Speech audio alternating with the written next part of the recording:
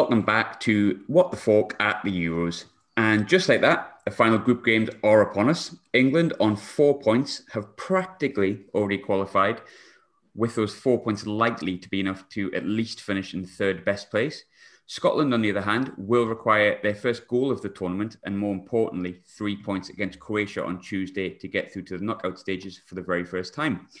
And to preview the final set of fixtures in Group D, two regular What the Fork guests. Firstly, Scottish-sounding Englishman, which I feel I have to do quite often. Ian, Cult Connections man, how are you doing, mate? You all right? Yeah, I'm good. Yeah, I'm fine.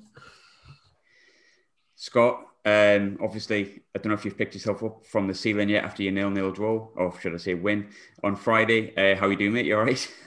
Mate, honestly, I'm still disappointed that we couldn't get a win against a pish-poor England side. You know, we should be on 3 points now, only needing a draw on Tuesday. But you know what I mean? Like, guys like Foden, they can get their hair done like Gaza if they want. But, you know, once Stevie O'Donnell gets a hold of them, doesn't matter, does it? Jesus Christ. Has Jack Grealish got up yet? Is he still is he landed yet? This is all recorded, saved for Tuesday. Scott, I will come to you first, mate. I think because in the context of both games, Scotland is probably the bigger of the two because, as I said before, despite it being a disappointing result for England, I think 4 points should be enough to at least get us through in third place, worst case scenario. You, on the other hand, let's be honest, pretty much have to win. So how are the nerves sort of heading into Tuesday? To be honest, they're not too bad. And the reason that they're not too bad is that after we got beat by the Czech Republic last week, I had sort of convinced myself that was it. You know, I'll laugh and I'll joke about the England game, etc. But genuinely, I'd said that on the preview, I didn't expect us to take in for the England game. I did think that England would have had too much for us. And obviously, the performance that we put in was really good. I was really proud of how they upped their game from Monday. So, you know, at the start of the tournament, I think we were probably aiming for 4 points. And to be honest, I reckon those 4 points were probably from beating Czech Republic and drawing with Croatia. As it happens, you know, that's not quite happened, but we are still in it. We do obviously need to win. So I was expecting to begin into this game as a friendly, essentially, or maybe Croatia needing something to come second. But so not too bad just now. Maybe by the time we get to sort of Tuesday morning, it might be a bit worse. But I'm just glad that we're still in it, getting to the last game with something to play for. Does it frustrate you a little bit that you probably had tickets for the game and you're going to have to maybe scramble last minute to try and get tickets as well after the UEFA fuck up, which I want to point out? Aye, it's a bit of a pain in the arse because like we had ballot tickets for both and we lost them in both. Fair enough, the supporters club, I was a point away for getting hammed in the supporters club, but you know, loyalty points are loyalty points, and that's why they're there. So I'll not complain about that. But to lose them in the ballot, and what really fucked me off was watching the game the other night, seeing Scottish politicians, etc. They're in hospitality with their ties on. It's like, how many points are these guys on? Do you know what I mean? Like, been following Scotland for however many years, home and previously away, and then can't get a ticket because fucking Douglas Ross is sitting in the hospitality end with his tie on. That annoyed me more than I don't mind. Absolutely. When real fans are getting in. That's fine. I don't care about that, but you know that pissed me off a bit. I think it's crap that I said it in the first pod after the Czech Republic game. I went, you know, I've been in Scotland and to know what Hampden can be like, as much as it's not the greatest national ground because of the distance from the pitch in terms of building an atmosphere, it can get a bit rowdy. And I thought the Czech Republic game throughout after Flower of Scotland was lulled, and then the England game at Wembley, where you had far less fans, was so much louder. You could hear loud and clear exactly what they were singing. And yeah, I know they had more things to sing about, but it felt to me, and no offense to any real fans that got tickets for Scotland Czech Republic, which I'm sure there's thousands of, but it felt like more of like the proper Scotland fans who were like go to every game, Freo Islands away and stuff like that. The ones that really needed those loyalty points to get to Wembley were there. Where I don't know if that necessarily was the case, and maybe it had more sponsors than it should have done. On the game on Monday, that frustrated me a little bit because I know England fans that got tickets in the ballot for Scotland Czech Republic, which is just mad really.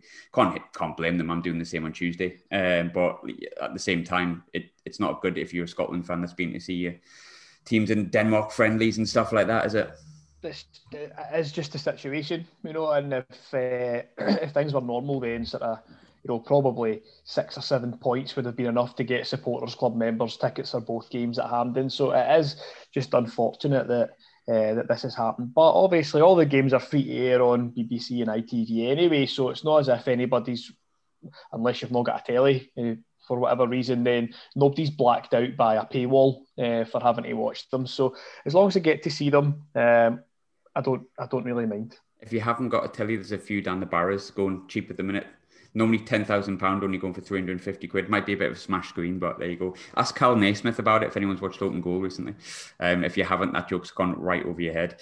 Ian, I'll come to you next, mate. I think, on the flip side, it's been a few days to assess the Scotland game. I'm not going to lie, I'm quite balanced, but I'm frustrated by it. But in the context of it, it's just a poor performance. France have shown just how easy it is to drop points against, shall we say, no offence, but lesser fancied nations, shall we say, or teams you would expect to get 3 points against, especially if you're going as one of the tournament favourites. Me and you both have an affection for Scotland for obvious reasons, which I won't go into. But obviously, how are you feeling a couple of days after the Scotland game and heading into the Czech Republic game? It's just typical. The sort of England, isn't it? It's, it's the highs and lows. Again, Friday's game was typical. Actually could have made a great, start. Certainly had all those their sort of chances. Some really good ones. Fluffed it. I am in two sort of minds. So actually, the draw did kind of suit me in a way, for where I live and such like. And it didn't suit me. It made it 10 times worse. I'm sick and tired of the bloody chanting about getting 0-0 draw. Swear to God, if I hear yes, I can boogie one more time, I swear to God, I'm going to go and find the person who actually sang it and wring her neck. I'm not really, by the way, if the police are listening, that's a total joke. That's not a genuine threat. But just could have killed that, game off sort of early. Yeah. Didn't sort of do it, and fair play to Scotland for such a spirited their sort of performance, really. And I think we've just got to make sure when it comes to England, and we'll play teams that we're expected to beat or should be beaten if we have any chance of winning anything or getting even further in the stages. I said it in the preview pod beforehand. We need to stick a goal in the back of the net in the first 20 minutes and knock the stuffing out of a team. I think it's what teams like Man United did when I was a kid. They knocked the stuffing out the early doors, and if they didn't, and the team did well defensively, they just keep asking questions until you're tired and get one in the 90th minute, and that's why you had Fergie time was such a thing. England didn't do either of them, but John Stones bags it, and then different game, I suppose. But alas, he didn't, did he, mate? So I guess it is what it is. But Czech Republic game, I seen them in the flesh on Friday. They're actually pretty tidy. That Schick is very, very good. And he's also 9'11", which is a bit mental. He's really, really big. But what do you fancy for Tuesday, Ian? Well, I think, it's at Wembley. We should really be up for it. We'll have the players there to, do the business. It's and that and actually probably typical. They're sort of England. They probably will, raise their game hopefully, and actually come out flying this time. We know that the players are there. We know what they can do, but it is England, and things don't always work out. No, and I was thinking the other day about Euro 96, obviously drawn against Switzerland first game. We weren't that great. We weren't that good against Scotland when it was just a bit of Gaza magic, which might have been played on the telly once or twice, which I've enjoyed every time. And then the Holland game, we different class. But then the Spain game, could have easily lost that, one out on penalties. And then you played Germany. And the Germany game, from my memory, which is getting hazy, but the Germany performance was the best performance we put in the whole tournament. It was the one we got beat. Which is when you say typical England, that's kind of typical England. But Scott, just to flip it back to you, now the euphoria's died down a little bit, I think, or certainly had the top skimmed off because you're all nursing your hangovers.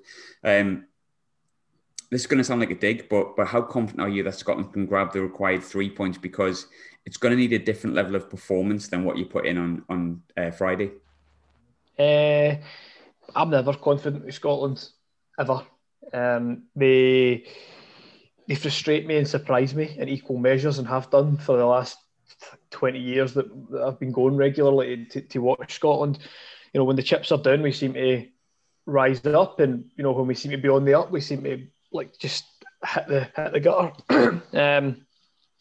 The main concern obviously is sort of where a goal is going to come from, because the Czech Republic game, we did have a few chances, but most of the chances, Robertson missed a great chance. A couple of the midfielders had a couple of chances. Dykes had one chance that I felt he could have done better with against Czech Republic. And then again, in the Friday night, probably certainly one of our best chances has come from, right back position. O'Donnell, the sort of volley. We did have a couple of other half chances, but none of these half chances really are coming from the main two. So my concern there is, where is the goal going to come, or goals that we might need, where are they going to come from? So I'd be inclined to start Nisbet on Tuesday. I see Ian's nodding away. Ian's hoping for him to score a hat-trick. He's got a tenner on him as top goal scorer at the tournament after the preview. But I'd be inclined to start Nisbet, because I felt, not so much against England, but against Czech Republic, even, when in the second half, when Dykes and Adams were both on, they were just too far away from each other. And against England, it's slightly different, because you're trying to keep the pressure off. So when the ball's coming in the air and Dykes is winning the knockdown, Adams, he was still a bit too far away. If you're playing that kind of game, and I've seen that for many years, Motherwell seem to have, over the years, had this little and large strike force. And, the little striker, which there's not really one, but the person winning the second ball has to be closer. And Dykes is winning the ball 30, 40 yards out with the header. And Adams is 5 yards, 10 yards away from him. We're still 25 yards away from the goal there. So I feel like maybe we need something a bit more to keep the ball on the ground. So I would go with Nisbet. Why not? There's no reason we can't do it. Whether we will, whether we won't, we need to keep that level of performance that we had the other night. We need to defend how we defended. Restrict Croatia to chances, because they are still dangerous. And then, moving forward, maybe just a wee bit more inventive in the final third if we're going to have any chance. Is there a concern that Steve Clarke can set up better against bigger teams? England, Rangers and Celtic at Killie, Man United when he was at West Brom, I think Liverpool when he was at West Brom. But when you need to win, he doesn't quite know how to get out of that narrow shape and get forward, or am I being a bit harsh on him? I'm not really at 100% on that. I think if Gabe was here, he'd be the person to ask for that one, having watched Killie week in, week out when he was there. Yes, I think he knows, I think he knows how to set up against those teams. I think, however, with the 11 that he started with the other night, there is certainly potential for for that squad, for that team, but for more attacking tactics.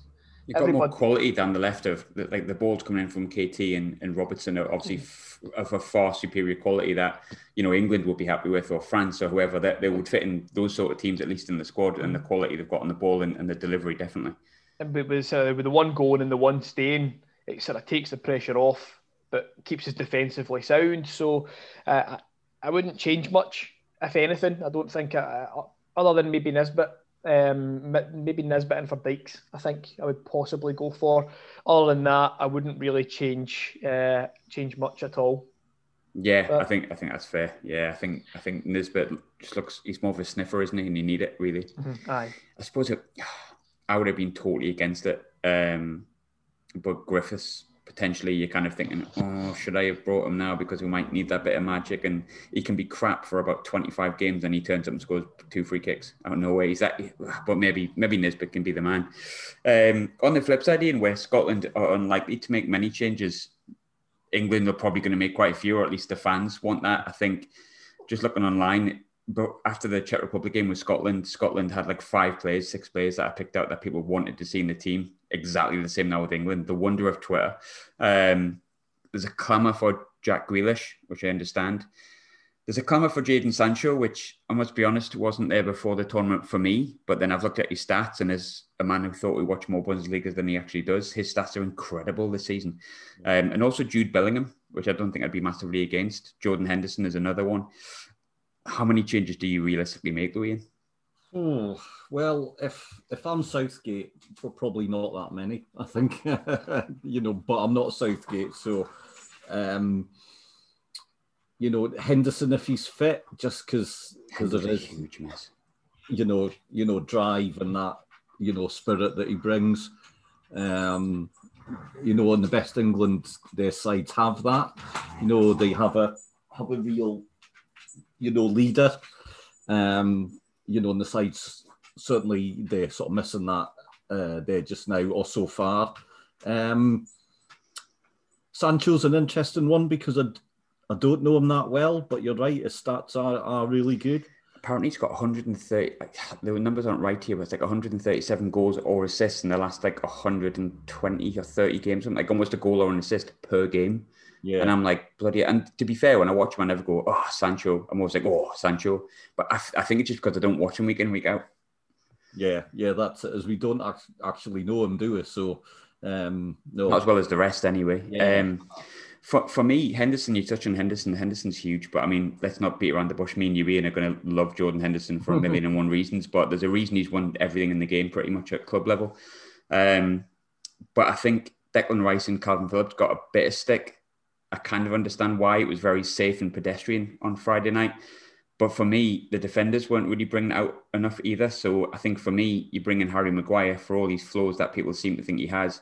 He's someone who can bring it out from the back, push the midfielders another level up and push us another level up. I know he's not hugely fit, and I know the same with Henderson, but it's just like the perfect game because you can't really lose necessarily. We'll probably qualify, and you've still got to fancy yourself against anyone in last 16, despite that last performance. So do you maybe bring in Maguire and Henderson, get them that 90 minutes under the belt, and if they do well and they come through unscathed, then you go, right, we've got the full squad here. We've got the full starting 11. Yeah, I think you've summed it up. I mean, that's it. The sort of Maguire offers obviously lots of different the attributes. He is a leader, as in a way. He will actually bring the ball out, and he's fearless as well, I think. So yeah, give him the time. Get him back up to speed. I think sort of further forward as well. Southgate obviously he likes their sort of Sterling.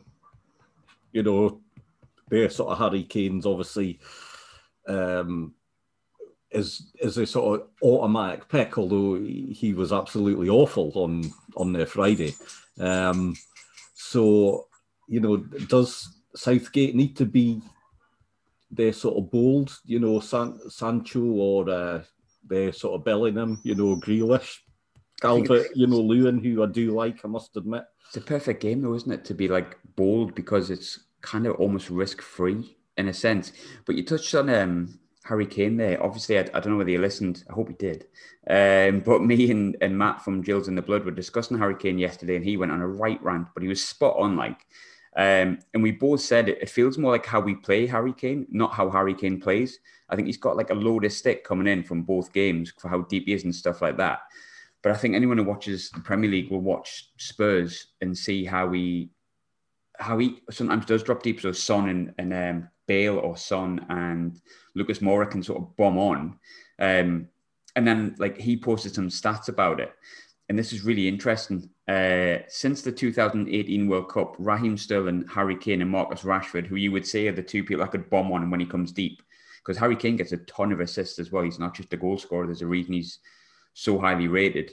But since the 2018 World Cup, when Raheem Sterling, Harry Kane and Marcus Rashford have played together, which is in 4 of them, only 4 games, Spain away 1-3-2, Croatia at home 1-2-1, Bulgaria at home 1-4-0, Bulgaria away 1-6-0, and they scored 13 of the 15 goals in those games. Is there a case to say that Kane needs those type of players who can run in behind him while he draws players in around him, as opposed to maybe Phil Foden, who's a totally different player, or Jack Grealish, who's a different player? You know what? I always look at, and I've, thought about this for the 30 years now, and it's always, I think, the national team's so sort of difficult because obviously managers have their way to sort of set up how they would like to play, and then they expect players to fit into their systems. Whereas actually, should we be looking at, well, why is Harry Kane a first sort of pick? Why has he scored so many goals for their Spurs? And look at how Spurs they sort of play, or Rashford, their sort of Sterling, their etc. And does actually Southgate needs to be more bold and say, well, actually, let's play how they play at sort of club level. Sterling he's won the league again this season, Champions League final. Rashford's had he's had a bit of a mix this season, but Man United have absolutely come their back and done a lot sort of better than I thought that they would. And so playing with their sort of confidence and such like, and I do feel it's we need to play our best players in where they are suited. That's the thing. So yeah, change it up and look and say, well, actually, what works at their club level? And if teams are winning, titles and making finals, then it's obviously working. They are confident, players. So we need to take that and not just think, well, this is my system. This is how I would like to play, because it's not working. I think also a huge question mark for me. I know we didn't have the worst of games, but Luke Shaw's not our best left back. Ben Chilwell's our best left back, and he hasn't been on the bench the past 2 games. Like, I wouldn't pay 50 million for Luke Shaw. I'd easily quite happily pay 50 million for Ben Chilwell, who's just won the Champions League, and he's keeping out a very good left back in Marcos Alonso. Yet he can't even get on the bench. And then there was a bit of a clamour for Reece James at right back, me being one of them. I thought it was the best of the 4. Watching it, I think Kyle Walker gets us much further up the pitch and he offers much more tournament experience. Do we need to revert back to the best 2 fullbacks we probably got for the next game in Kyle Walker and Ben Chilwell on the other side, or maybe even Trippier on the other side? Oh, well, Southgate's dug a hole there and, made sure that we'll have far too many, sort of choices at their right back. And, yeah, you're right. Chilwell on bats and such, like he is at the best there just now. And like you say, we all, me and you, Graham, we love a bit of Marcus, they're Alonso. So the fact that he is keeping them out of the team is says a lot. So, I don't know. We need to be bold, but also we need to be solid. Scotland out there fought us in many ways, and so we don't need that either. But if you want to win things, you need to be bold and you need to grab it. And so, I would, Walker. He's I think he gets a lot of stick. He's quite rated in many ways. But I think that he's just won the league. That again that is it itself again. Yeah, exactly. He played in the Champions League final again. He plays with the likes. He defends in training against the likes of De Bruyne. Yeah, every week. So he's got to have something about him. But I think ultimately, because I want it to be a positive, me and Scott and me and Gabe and me and Callum talked about what Scotland need to change, and we'll talk about how it was good that Scotland can change it. They can bring in Gilmore, they can bring in Patterson, they can bring in Nisbet. There's options for Scotland for once. The abundance of riches that we have on the bench, it's wonderful that we can change it. I just hope that he does change it, because I think if players start feeling they're safe in a Southgate team, like Raheem Sterling, he'll be loyal, I'll play. They're not going to play at the top of the game. I think if he just bins off Sterling and the ones that he's loyal to and brings in the players that you maybe wouldn't expect, that puts a bit of a rocket up their arse. And it creates competition for places going into the really, really important part of the tournament. But there's the big question for me, Ian, before I move back onto Scotland, you've sort of touched on it before, but if we finish second, we face one of Poland, Slovakia, Spain, or Sweden. I actually looked to try and work out who it would be. I don't know who it would be because Spain don't look that great, but you'd assume they'd probably beat Slovakia. Poland could easily sneak in there. Sweden could easily win their last game and actually finish top and leave Spain second, even if they do win. So we don't know who we're going to play. What I would say is it's significantly easier than facing France, Germany, or Portugal. But then again, France only drew with Hungary. So do we play for the draw, Sorry, is that far too defeatist? Just go for it because France have shown, who are allegedly the tournament favourites, that they can still be drawn against, shall we say? I think you have to go for it. I think you can't look at well, if we do this and we'll face them, and it just doesn't work like that. You need, the players need to be. It hinders you, doesn't it? It hinders you when you get to the semi-final and you face Croatia and you go, oh, these are better than the side we faced. I'd rather have confidence of beating good teams. Exactly. And get to like that later stage. And then you go, well, we'll beat France, we'll beat Germany, and we owe France, Germany and Portugal. We owe them one, no matter what. Scotland owed us one, and you've seen what happens when you get a bit of anger in you and a bit of fight and determination. So don't tell me England can't do that. I know someone the other day said some of the players don't look up for it. Players don't look up for it in a major tournament, England, Scotland, get fucked. Like, of course they do. It's just football's not as easy as that. Like, so I think they'd be up for it no matter who we got. But sorry, and I asked you the question, not asked myself the question, which I've inevitably answered myself. No, we'll have to win. They will have to win there well.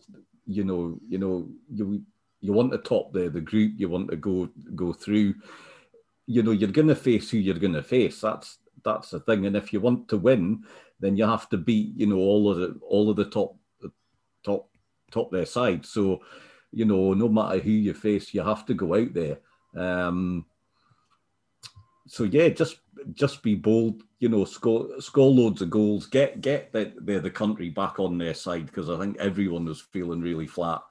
Heard lots of their sort of anger about it, and lots of sort of criticism of their Southgate again. It does feel very much like supporting their sort of Sunderland on a national sort of team level. Yeah, it feels like Groundhog Day, doesn't it, with England? Yeah. I think the 2018 World Cup was a bit different. So yeah, for me, win comfortably, and then bring on whoever we get in the last 16. If we get beat, we haven't been good enough, and that's what it is. Yeah. If we're not good enough in the last 16, we're not going to be good enough in the final, and ultimately losing second place.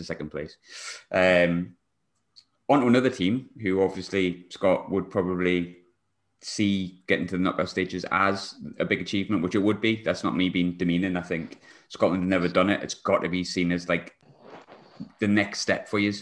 And even if you do get knocked out at that point, then you start getting to the next tournament and you go, well, could we qualify for that? Could we go further in it? It's getting the monkey off your back, so to speak. You're likely to finish third if you win. If you do qualify, I don't think you can get into second or top. I don't think that'll happen. So you're likely to come up against, from what I can see, because I think they'll keep the fixture at Hampden. I could be completely wrong with this, but I think they'll keep the fixture at Hampden for COVID's sake, fans' sake, and all that kind of stuff. So you're likely to get Poland, Slovakia, Spain, Sweden. Can Scotland get there? Mm-hmm. Yeah, there's no reason why not. I